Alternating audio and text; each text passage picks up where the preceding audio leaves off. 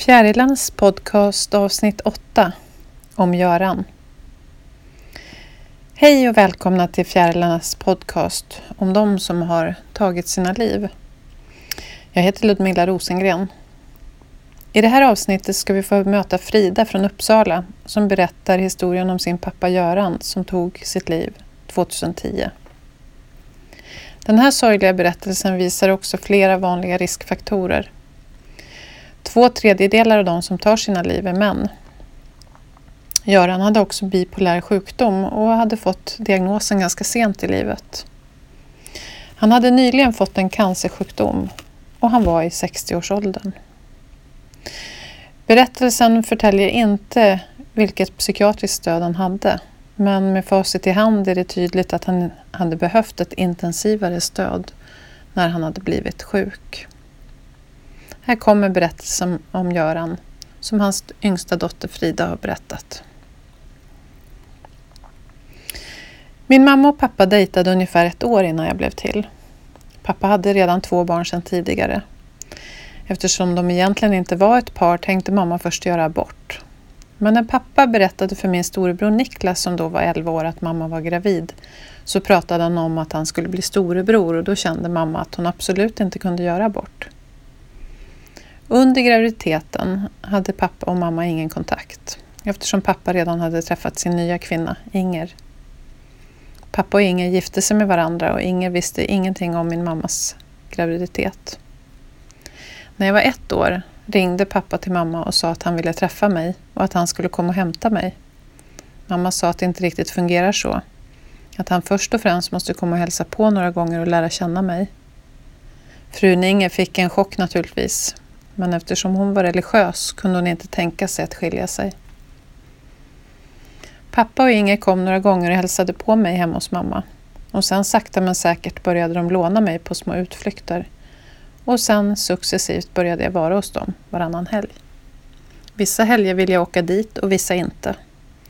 Varför jag ibland inte ville åka till pappa var för att det ofta kunde vara så att pappa inte visade något intresse för mig. Jag kommer ihåg när jag var sådär en 6-7 år och gick runt med min dockvagn hemma hos dem. Och han kunde ryta till och be mig både flytta på mig och vara tyst när han satt och kollade på sporten på tv. Vissa helger var vi iväg och plockade jordgubbar eller åkte och badade på Alundabadet. Men vissa helger var han helt frånvarande trots att jag var där. Det var nog mest Inger som tog hand om mig när jag var hos dem. Nu i vuxen ålder tänker jag att hans konstiga beteende berodde på hans psykiska ohälsa. Jag kommer också ihåg att han kunde bli arg. En lördag när jag var 7 år och längtade hem till mamma blev han arg. Istället för att tala med mig packade han ner mina saker, lastade in dem i bilen och röt åt mig att sätta mig i bilen. Jag satt tyst hela vägen och stilla i bilen och visste inte alls vad jag skulle säga eller göra. Väl hemma hos mamma lyfte han bara ur sakerna ur bilen och ställde utanför mammas hus. Och där stod jag. Pappa sa inte hej då, han bara åkte därifrån. Hade han ens tänkt på att kolla om mamma var hemma? Men som tur var så var hon det. Jag tror att hans beteende berodde på hans bipolaritet som förmodligen var obehandlad då. Inger var min trygghet under pappahelgerna. Jag har fortfarande god kontakt med henne och jag är oerhört tacksam över allting som hon har gjort för mig under alla år. Pappa sa upp kontakten med mig när jag var 10 år. Den togs upp igen när jag var 13 och gick i årskurs 7. Under de här 3 åren hade vi inte någon kontakt. Och jag tror att pappa hade en mörk period då. Pappa hade tydligen svårt under sin uppväxt. Han fick diagnosen ADHD som barn och han gick i en liten klass i skolan. Han var väldigt envis och blev ofta arg. Han växte upp med sin mamma och pappa och syskon.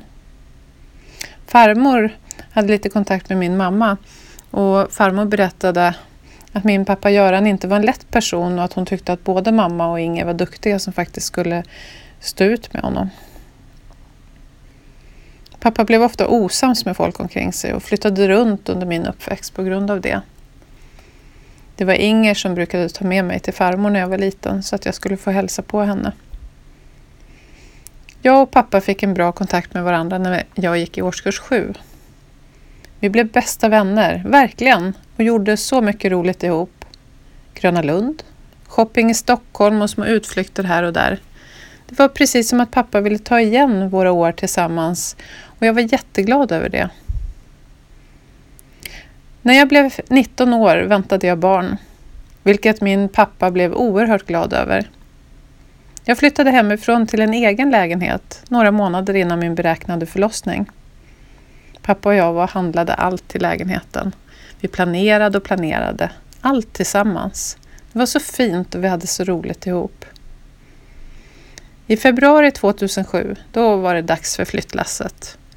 Pappa och min ena storebror kom med flyttbil som pappa hade hyrt och flytten började. Pappa och storebror lyfte saker, kämpade fram och tillbaka och jag tog de små sakerna eftersom min mage nu hade börjat växa. Under de närmaste veckorna så var min pappa hos mig varje dag, morgon till kväll. Han jobbade som snickare men han tog ledigt på grund av det här för min skull. Jag gick sista året på gymnasiet och hade några månader kvar till studenten. Så jag hade fullt upp med skolarbetet medan min pappa satt hemma hos mig och skruvade ihop möbler och satte ihop spjälsängen till min bebis. Efter en månad var hemmet helt klart och så fint. Då bjöd jag hem pappa, Inger, mamma, hennes man Tommy på middag för att fira allt med lägenheten. Det var så mysigt att alla var samlade kring mitt köksbord i mitt alldeles egna hem som min pappa hade ordnat så fint i. Jag kommer ihåg att jag tänkte tillbaka på min barndom och konstaterade att pappa verkligen var en annan människa nu än när jag var liten. En pappa som förmodligen mådde mycket, mycket bättre. Han skickade alltid sms till mig på morgonen vid 5-tiden och sa god morgon. Jag blev så glad över att se det varje morgon när jag vaknade. När sommaren kom och jag tog studenten, en vecka innan beräknad förlossning, så kom pappa upp till slottet där jag och vi från min skola skulle fira. Min mamma och hennes man och hennes mans barn hade planerat och förberett hela min studentfest som skulle vara på kvällen. Det var inte tänkt att pappa och Inger skulle vara med på den och jag ville inte heller kräva mer av honom. Jag åkte en gul Porsche som var min morbrors. De hade kommit ända från Göteborg med den bilen för att åka omkring med mig på Uppsalas gator där med min stora mage.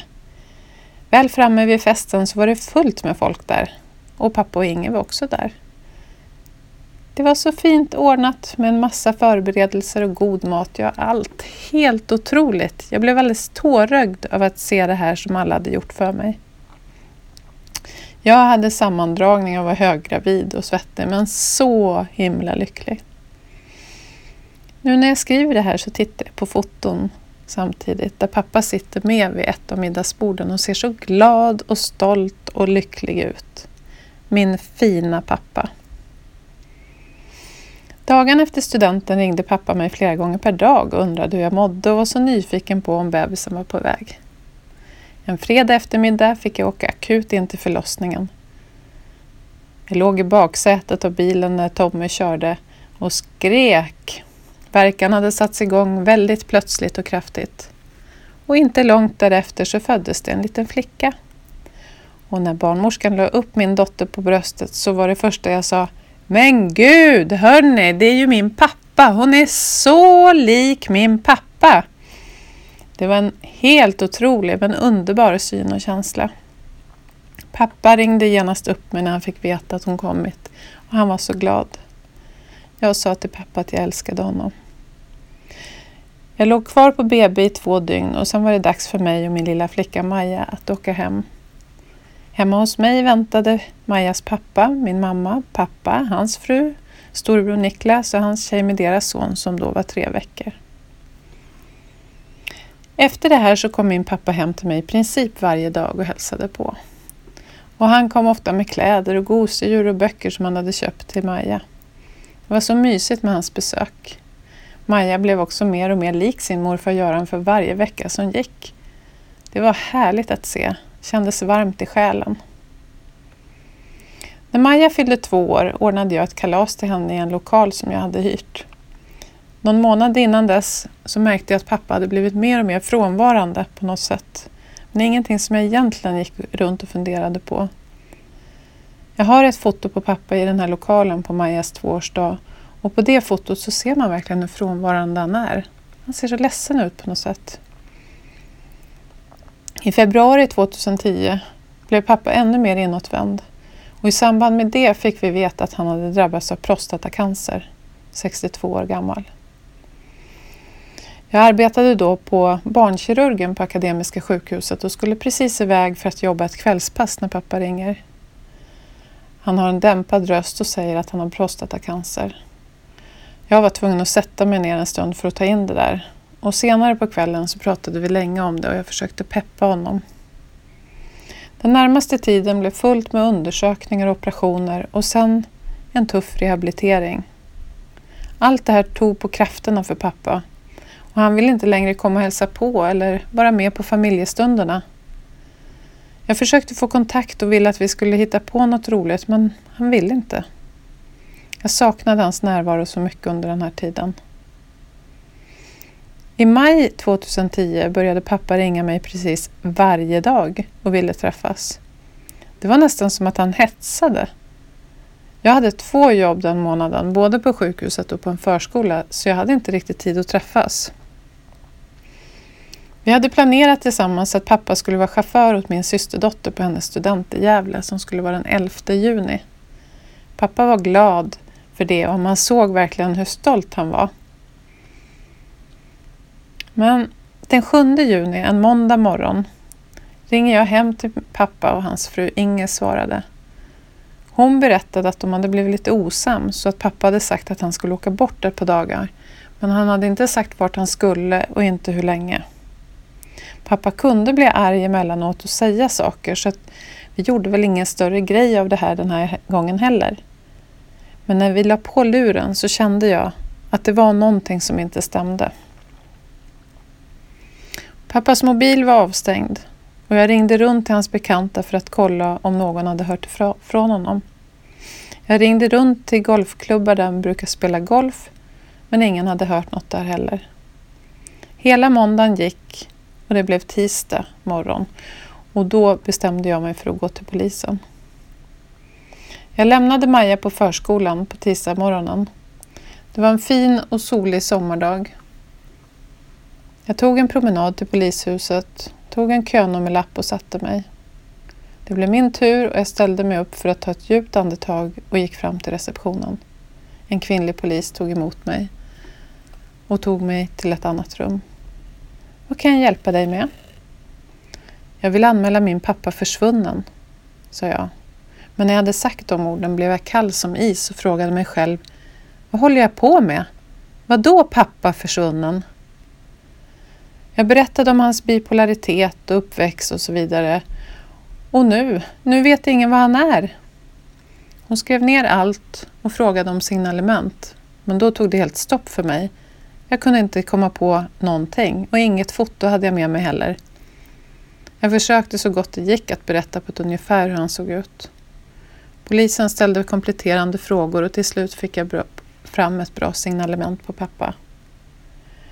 Efter mötet så gick jag hem helt tom i huvudet. Jag bara satt och stirrade, jag kunde inte ens tänka. Tårarna rann ner för mina kinder. De kommande dagarna skulle polisen ringa mig flera gånger om dagen med olika frågor. Om hur han såg ut, om han hade sitt gevär med sig och en massa andra saker. Pappa var nämligen jägare och hade ett stort och fint jaktskåp hemma. Vi var som i en bubbla. På fredagen skulle ju min systerdotter ta studenter och de ordnade nu med en annan chaufför för säkerhets skull. Men var var pappa? På torsdagen.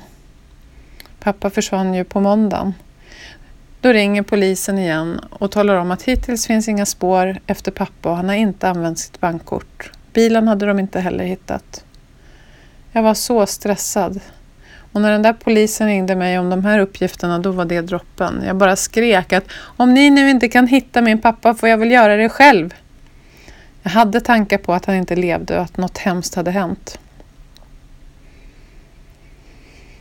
På fredag morgon hade jag ställt klockan tidigt och ringde Inger för att kolla om pappa hade kommit hem nu. Inger grät i telefonen och pratade osammanhängande. Inger talade om att min mammas man Tommy var på väg hem till mig nu Jag skakade, för jag förstod vad hon menade. Jag ringde upp min storebror och frågade honom, vad 17 handlar det här om? Han sa också att Tommy är på väg hem till mig nu. Jag skrek. Jag skrek att jag ville att de skulle berätta allt för mig, nu. Då berättade han att polisen igår kväll, klockan 12 på natten, kommit hem till Inger med dödsbudet. Att pappa hade hittat stöd på torsdagen den 10 juni klockan 21 i skogen vid Vassunda av en förbipasserande hundägare. Jag skakade och började plötsligt prata om det här med studenten. Mammas man knackar på och jag öppnar. Med håret åt alla håll och tårar som hade gjort huden på kinderna röda och armar och händer som skakade. Jag talade om för Tommy att jag redan vet. Jag visste redan allt. Nu skulle vi dessutom till Gävle och studentfirandet. Vi hade kommit överens om att inte berätta någonting. Inte det här hemska som hade hänt. Vi ville inte förstöra studentdagen. Så där var vi. Mitt bland glada och uppklädda människor. Och så vi då. Med vetskapen om att vår pappa, morfar, är död. Det var inte lätt. Men vi gjorde vårt bästa. På kvällen när jag och Maja kom hem var jag helt slut. Jag bäddade ner Maja i min säng och låg och kramade henne hela natten medan tårarna rann för mina kinder. Dagen efter fortsatte tårarna att rinna och jag märkte på Maja att hon undrade varför jag var så konstig och ledsen hela tiden. Jag visste inte alls hur jag skulle berätta det här för min snart 3-åriga dotter. Till slut bestämde jag mig för att ta kontakt med en barnpsykolog som gav mig så bra råd. Jag valde en kväll efter ett par dagar hemma i soffan tillsammans med Maja.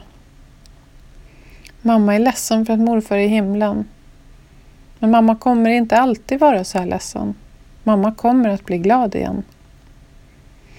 Efter det här lilla samtalet med Maja så kändes det som att hon förstod. Även om hon var så liten så förstod hon. Hon förstod att morfar är i himlen. När vi satt på vår balkong och åt middag vissa dagar så vinkade vi till morfar där uppe. Det var så fint att sitta där och vinka tillsammans med Maja. Det var precis som att pappa ändå fanns med oss och att han vakade över oss. Efter några dagar kontaktade en polis oss om att vi skulle hämta pappas bil som han tydligen ställt vid Flottsundsbron i Sunnersta. I samma veva hade jag haft kontakt med rättsmedicinska om att jag ville träffa pappa en sista gång. Jag ville verkligen få det bekräftat att det var pappa som polisen pratade om. Både rättsmedicinska och polisen avrådde mig att träffa honom på grund av hur han såg ut. Tydligen hade han förändrats en hel del eftersom det tog hela 4 dagar innan han hittades. För med tanke på hans utseende sa polisen att han nog dog samma dag som han försvann hemifrån. Alltså den 7 juni, men det kunde aldrig fastställas. Jag bestämde mig i alla fall för att träffa honom. Det var ju ändå min pappa. Den 15 juni var min dotters 3-årsdag. Och det var den dagen jag skulle få se min pappa. Jag lämnade Maja på förskolan på morgonen och tog sedan en promenad mot rättsmedicinska. På vägen dit stannade jag i en blomsteraffär och köpte en lång röd ros. Jag hade också med mig ett foto på pappa och Maja som var taget på hennes dopdag. Jag tog med mig rosen och gick mot rättsmedicinska. Kalla kårar gick genom kroppen och jag kallsvettades på vägen dit. Och hela tiden tänkte jag, snart kommer jag pappa. När jag kom fram blev jag bemött av en trevlig och lugn läkare på plats. Han presenterade sig och visade mig till en dörr. Jag kom inte ens ihåg hur entrén såg ut för jag var så fokuserad på att komma in till det rum som pappa låg i. Läkaren berättade för mig att din pappa ligger här inne till höger. Han är som sagt lite utseendeförändrad. Jag avbröt honom och sa, jag vet, men nu vill jag gå in till honom. Läkaren öppnade dörren och jag klev med ett stort steg över tröskeln. Ett steg till och jag såg nu pappa ligga där på en säng. Jag grät och gick fram till honom och sa, åh, pappa. Läkaren följde med mig fram och höll sin hand på min axel. Han frågade mig om jag ville vara själv och det ville jag. Läkaren sa att du får en timme här med din pappa och jag kommer in var 10:e minut för att se att allt är bra. Känns det okej? Jag bara nickade åt honom innan han gick ut från rummet. Där låg han. Min fina pappa. Min bästa vän. På en säng. En vit kudde under huvudet och ett vitt täcke på sig. Jag såg bara huvudet och han log. Pappa log. Ena sidan av ansiktet var väldigt mörkt och hans läppar var svullna och mörka. Men det hade både polisen och läkaren meddelat mig om tidigare så det var jag förberedd på. Jag tog min högra hand på hans vänstra axel. Klappade honom försiktigt på pannan. Han var alldeles kall. Stackars dig pappa, sa jag. Jag packade upp den långa röda rosen och fotot jag hade med mig och la dem på pappas bröst ovanför täcket. Jag var tyst en stund och sen grät jag hysteriskt. Sen tyst igen. Och så höll jag på hela tiden. Känslorna och chocken var helt okontrollerbar. Och jag trodde nästan att allt det här var en otäck mardröm. Hur kunde min pappa ligga där? Jag satt bredvid pappa en lång stund och pratade om alla våra fina minnen. Jag skrattade och sa till pappa, men varför skrattar inte du? Det brukar du ju alltid göra. Läkaren kom in i rummet var 10:e minut men jag sa ingenting. Jag var fullt upptagen med pappa. Jag berättade för pappa att Maja fyller 3 år idag och hon saknar dig. Hon saknar sin morfar. Jag grät igen. Efter en timme kom läkaren in och sa att nu var det dags att säga farväl. Jag grät och klappade min pappa på axeln igen. Packade ihop mina saker och följde med läkaren ut. Utanför rummet gav läkaren mig en liten brun papperspåse. I den låg pappas saker. Hans skärp, bilnyckel, hemmanyckel, glasögon, mobil, plånbok. Där stod jag på min dotters 3-årsdag på rättsmedicinska. Hade precis varit med min döda pappa och hade pappas saker i en brun papperspåse i min hand. Tankarna och känslorna bara snurrade och jag ville vakna upp någon gång från den här hemska mardrömmen. Jag öppnade dörren från rättsmedicinska och klev ut i solens varma strålar. Jag stod stilla en stund med pappas påse i handen. Jag tittade på påsen och höll den hårdare och hårdare. Och sen började jag promenera till polishuset. Där jag hade ett inplanerat möte tillsammans med mina syskon. Inne på polisstationen möttes jag och mina syskon och vi åkte tillsammans upp i hissen till ett rum ganska högt upp. Jag höll hårt om den bruna papperspåsen med pappas ägodelar hela tiden. Det var stora fönster och man såg hela Uppsala därifrån. Solen sken in och polisen vinklade persiennerna. Vi satte oss ner på varsin stol mitt emot polisen. Jag började gråta och min syster grät också. Vår bror fick ta själva pratet med polisen. Jag kommer inte ihåg så jättemycket från det där mötet och jag satt fortfarande och höll i den där bruna papperspåsen och tankarna var hos pappa hela tiden. Att jag hade lämnat honom där på rättsmedicinska i den där sängen, i det där rummet, alldeles ensam. När mötet hos polisen var klart hade jag inte hört ett ord om vad som sagts eller bestämts. Men jag litade fullt på mina syskon. Och vi fick med oss ett intyg på att vi skulle få köra hem pappas bil. Trots att polisen hade ställt av den. Vi åkte tillsammans till platsen där pappas bil stod. Pappas fina röda Volvo V70. Men med polisband runt sig. Vi klippte bort banden utan ett ord till varandra. Pappas påse hade jag lämnat i framsätet i vår bil. Och i den fanns bilnyckeln. Det var så overkligt att öppna framdörren till pappas bil. Jag och min syster satte oss i pappas bil medan vår bror skulle köra den andra bilen. Vi skulle nämligen åka hem till Inger var det bestämt. Min syster körde och jag satt bredvid. Vi sa ingenting under hela vägen. Jag satt och kände lukten av pappa och kunde känna hans närvaro. När vi kommer hem till pappas hus står jag där i hallen med den bruna papperspåsen i handen och bryter ihop fullständigt i Ingers famn. Jag grät, jag skakade, jag skrek. Sen tog jag ett djupt andetag och tog av mig skorna och så gick vi in i köket. Inger hade förberett med fika och kaffe, men jag kunde knappt hålla i kaffekoppen för att jag skakade så mycket.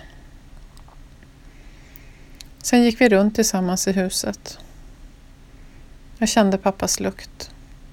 Jag satte mig i pappas favoritfåtölj i vardagsrummet. Det var så overkligt. Vad var det här för mardröm egentligen och hur lång ska den vara? Vi gick ut på verandan som pappa hade byggt. Den blev färdig förra sommaren. Hela våren hade jag och pappa pratat om den här verandan, om hur mysigt det skulle bli till sommaren där. Och nu stod jag där på pappas veranda, utan pappa, på min dotters 3-årsdag. Och det här var inte som jag hade tänkt mig den dagen. Sen åkte vi hem till mig till min lägenhet, för där var mamma och hennes man med Maja och förberedde tårtan för Maja. Maja kom och mötte oss i hallen och jag satte mig på golvet och kramade om henne så hårt. Kände hur tårarna började rinna igen. Men jag torkade bort dem och tog ett djupt andetag med tanken om att nu ska jag vara stark. Nu ska jag fira min älskade, fina och viktiga dotter. För det skulle pappa också ha önskat. Mamma stod i köket och dekorerade tårtorna som var så fina. Jag gick in i vardagsrummet där mammas man Tommy satt på golvet och byggde pussel som Maja hade fått i present. Jag gick och hämtade mina presenter till Maja som jag hade köpt långt innan pappa försvann och dött. Jag satte mig på golvet bredvid Maja medan hon öppnade presenterna ivrigt. Jag hade svårt att fokusera på firandet, men jag gjorde så gott jag kunde. Jag ville så gärna vara närvarande för min älskade, fina och kloka dotter just den här eftermiddagen. På kvällen kröp jag och Maja ner i soffan tillsammans. Vi sa inte så mycket till varandra. Jag kände mig så frånvarande och kände verkligen att jag måste prata med Maja och berätta varför jag är så här just nu. Det gjorde jag. Jag ville få Maja involverad i situationen, men självklart på ett barns nivå. Jag berättade för Maja att idag har mamma varit hemma hos Inger och kramat om henne. För hon är också väldigt ledsen för att morfar Göran är i himlen och inte hemma. Maja omslöt mig med sina armar och jag kände verkligen en sån varm kärlek från henne. Tänk en 3-åring som tröstar sin mamma. Ska en 3-åring behöva ta ett sånt ansvar? Nej, inte så. Men jag hade fått råd av en barnpsykolog för att få de bästa tipsen. Och för mig blir det då en självklarhet att barnet måste få vara delaktigt och få veta sanningen från första början. Sen måste man ju självklart välja hur man ska säga de olika sakerna. De närmaste dagarna var det mycket praktiskt som skulle ordnas. Jag kontaktade rättsmedicinska och beställde pappas journaler om obduktionen. Jag var tvungen att ansöka om tillstånd om det med journalerna hos polisen, vilket jag gjorde. Vi hade fått en tid hos begravningsbyrån i Östhammar. Vi hade alltså fått en tid för att tillsammans planera pappas begravning. Hur konstigt låter inte det? Planera begravning. En varm dag åkte vi tillsammans dit. Promenerade en stund innan runt i de små mysiga gränderna i Östhammar. Det är så fint där och man känner värmen och kärleken från gatornas alla hörn. På dörren till entrén till begravningsbyrån hängde det en fin välkommenskylt. Jag kommer ihåg att jag tänkte att jag vill inte vara välkommen hit. Vi klev in och satte oss i en fin soffa som stod där. Det var jag, mina syskon Ingers dotter Carina som var med den här dagen.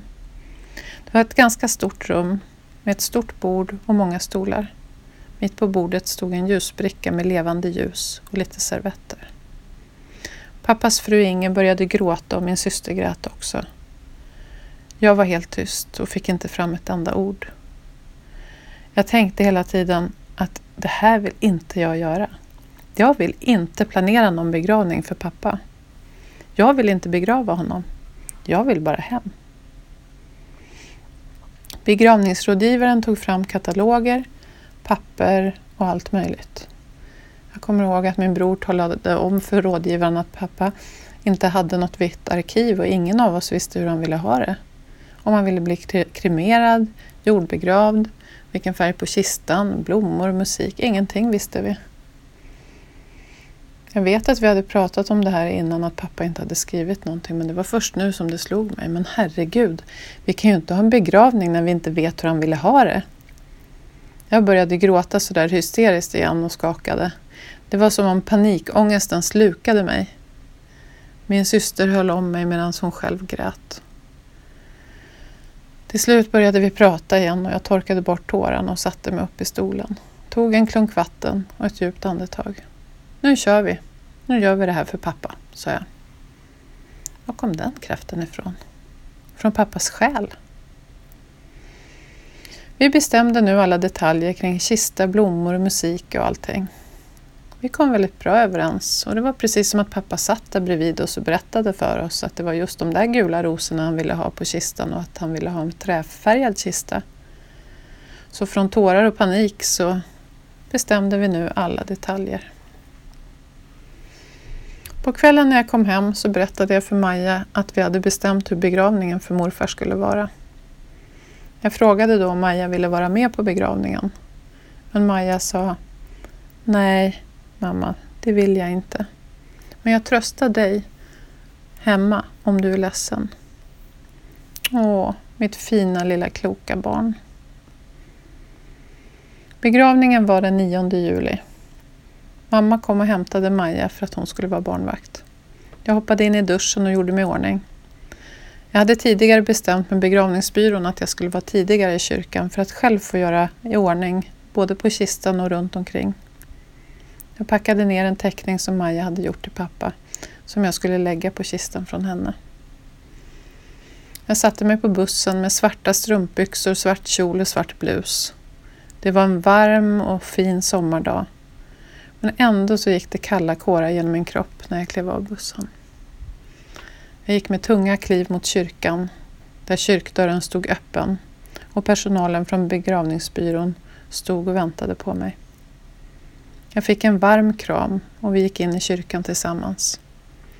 Tårarna började rinna nerför kinderna när jag tittade längst fram i kyrkan där den träfärgade kistan stod. Där låg min pappa.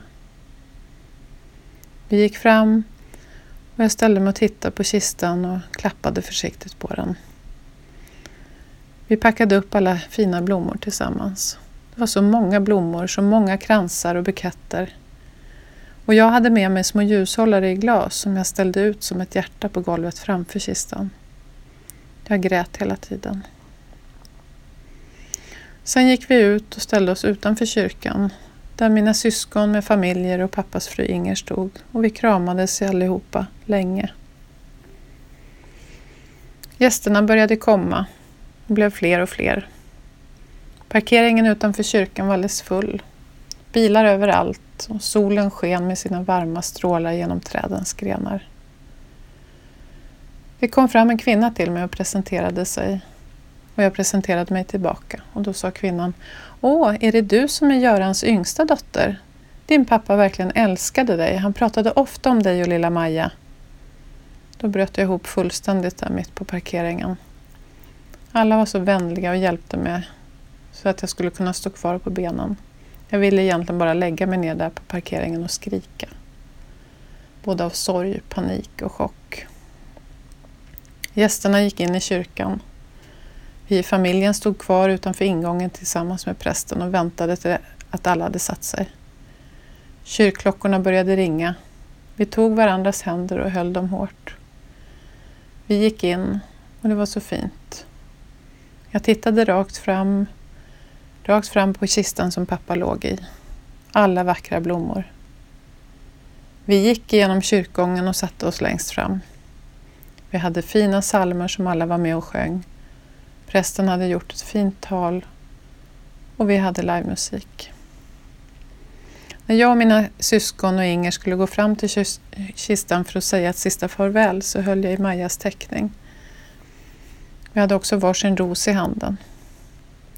Framme vid kistan så står jag i mitten och tittar på alla gäster. Tittar på kistan. Så läser jag pappas namn på en fin skylt som sitter på kistan samtidigt som Tears in Heaven spelades. Då bryter jag ihop fullständigt. Jag hänger mig över pappas kista och håller den i mina armar. Jag skriker så högt. Tårarna ramlade ända ner på kistan och jag kommer ihåg att jag skrek. Nej! Mina syskon höll i mig och fick mig till slut att släppa kistan. Jag grät hysteriskt. Jag la min röda ros och Majas teckning på kistan och sa: jag älskar dig pappa. Vi gick sedan tillbaka till våra platser. När ceremonin var klar så var det vi tillsammans med prästen som gick ut från kyrkan först. Jag grät fortfarande.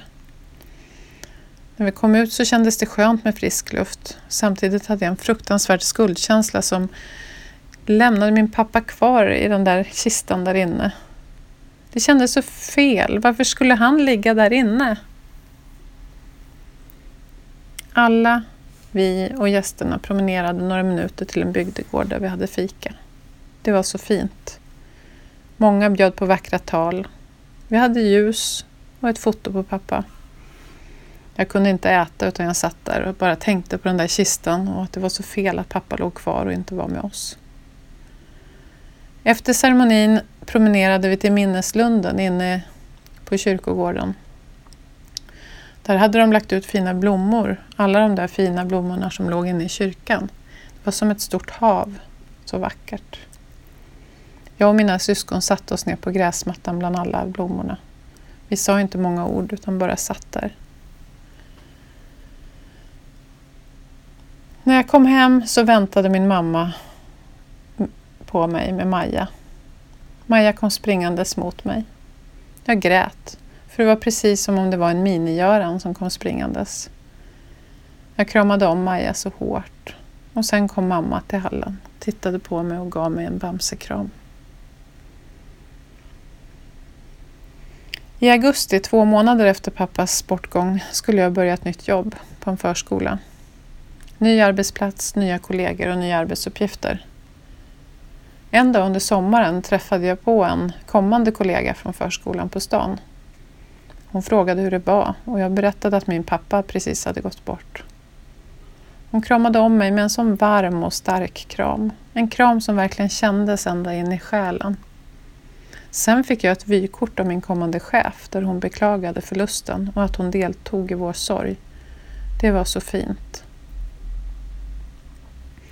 Pappas obduktionsprotokoll kom i brevlådan.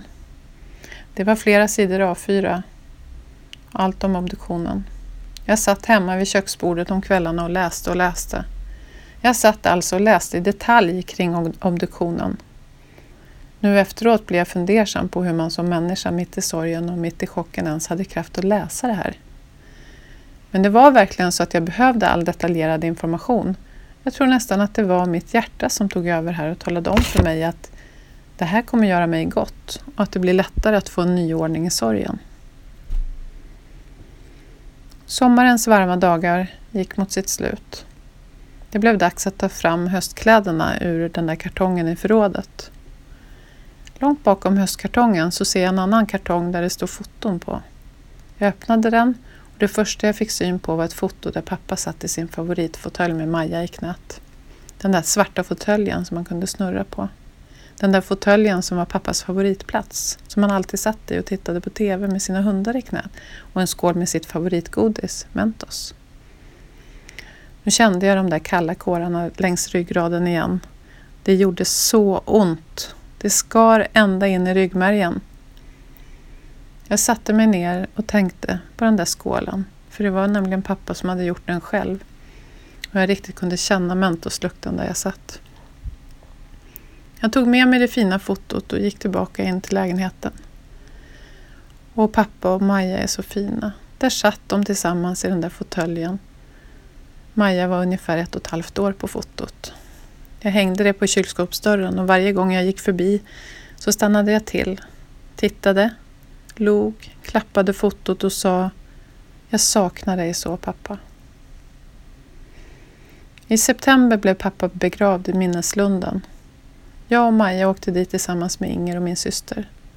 Vi satt där, tände ljus och gjorde fint med blommor. Jag hade med mig en fin sten där det stod världens bästa pappa på. Under första året var jag hos pappa minst en gång i veckan. Jag kunde åka dit helt själv, satt i flera timmar och pratade med honom. Det var som att det blev min självhjälp att komma vidare i sorgen och bearbetningen. Jag fick tips från en polispräst om samtalsgrupper hos SPES. Jag gick på min första träff 2 månader efter pappas bortgång. Jag hann säga: hej, mitt namn är Frida och jag förlorade min pappa i juni, innan jag bröt ihop av tårar.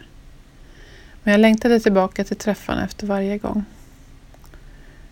Nu efter 7 år så känner jag mig trygg, stark och vill nu ge den här fina hjälpen som jag fick till andra.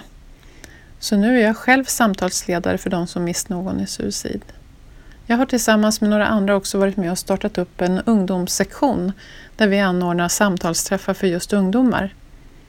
Jag är också ute och föreläser om suicid, om efterlevande stöd och även om min egen berättelse.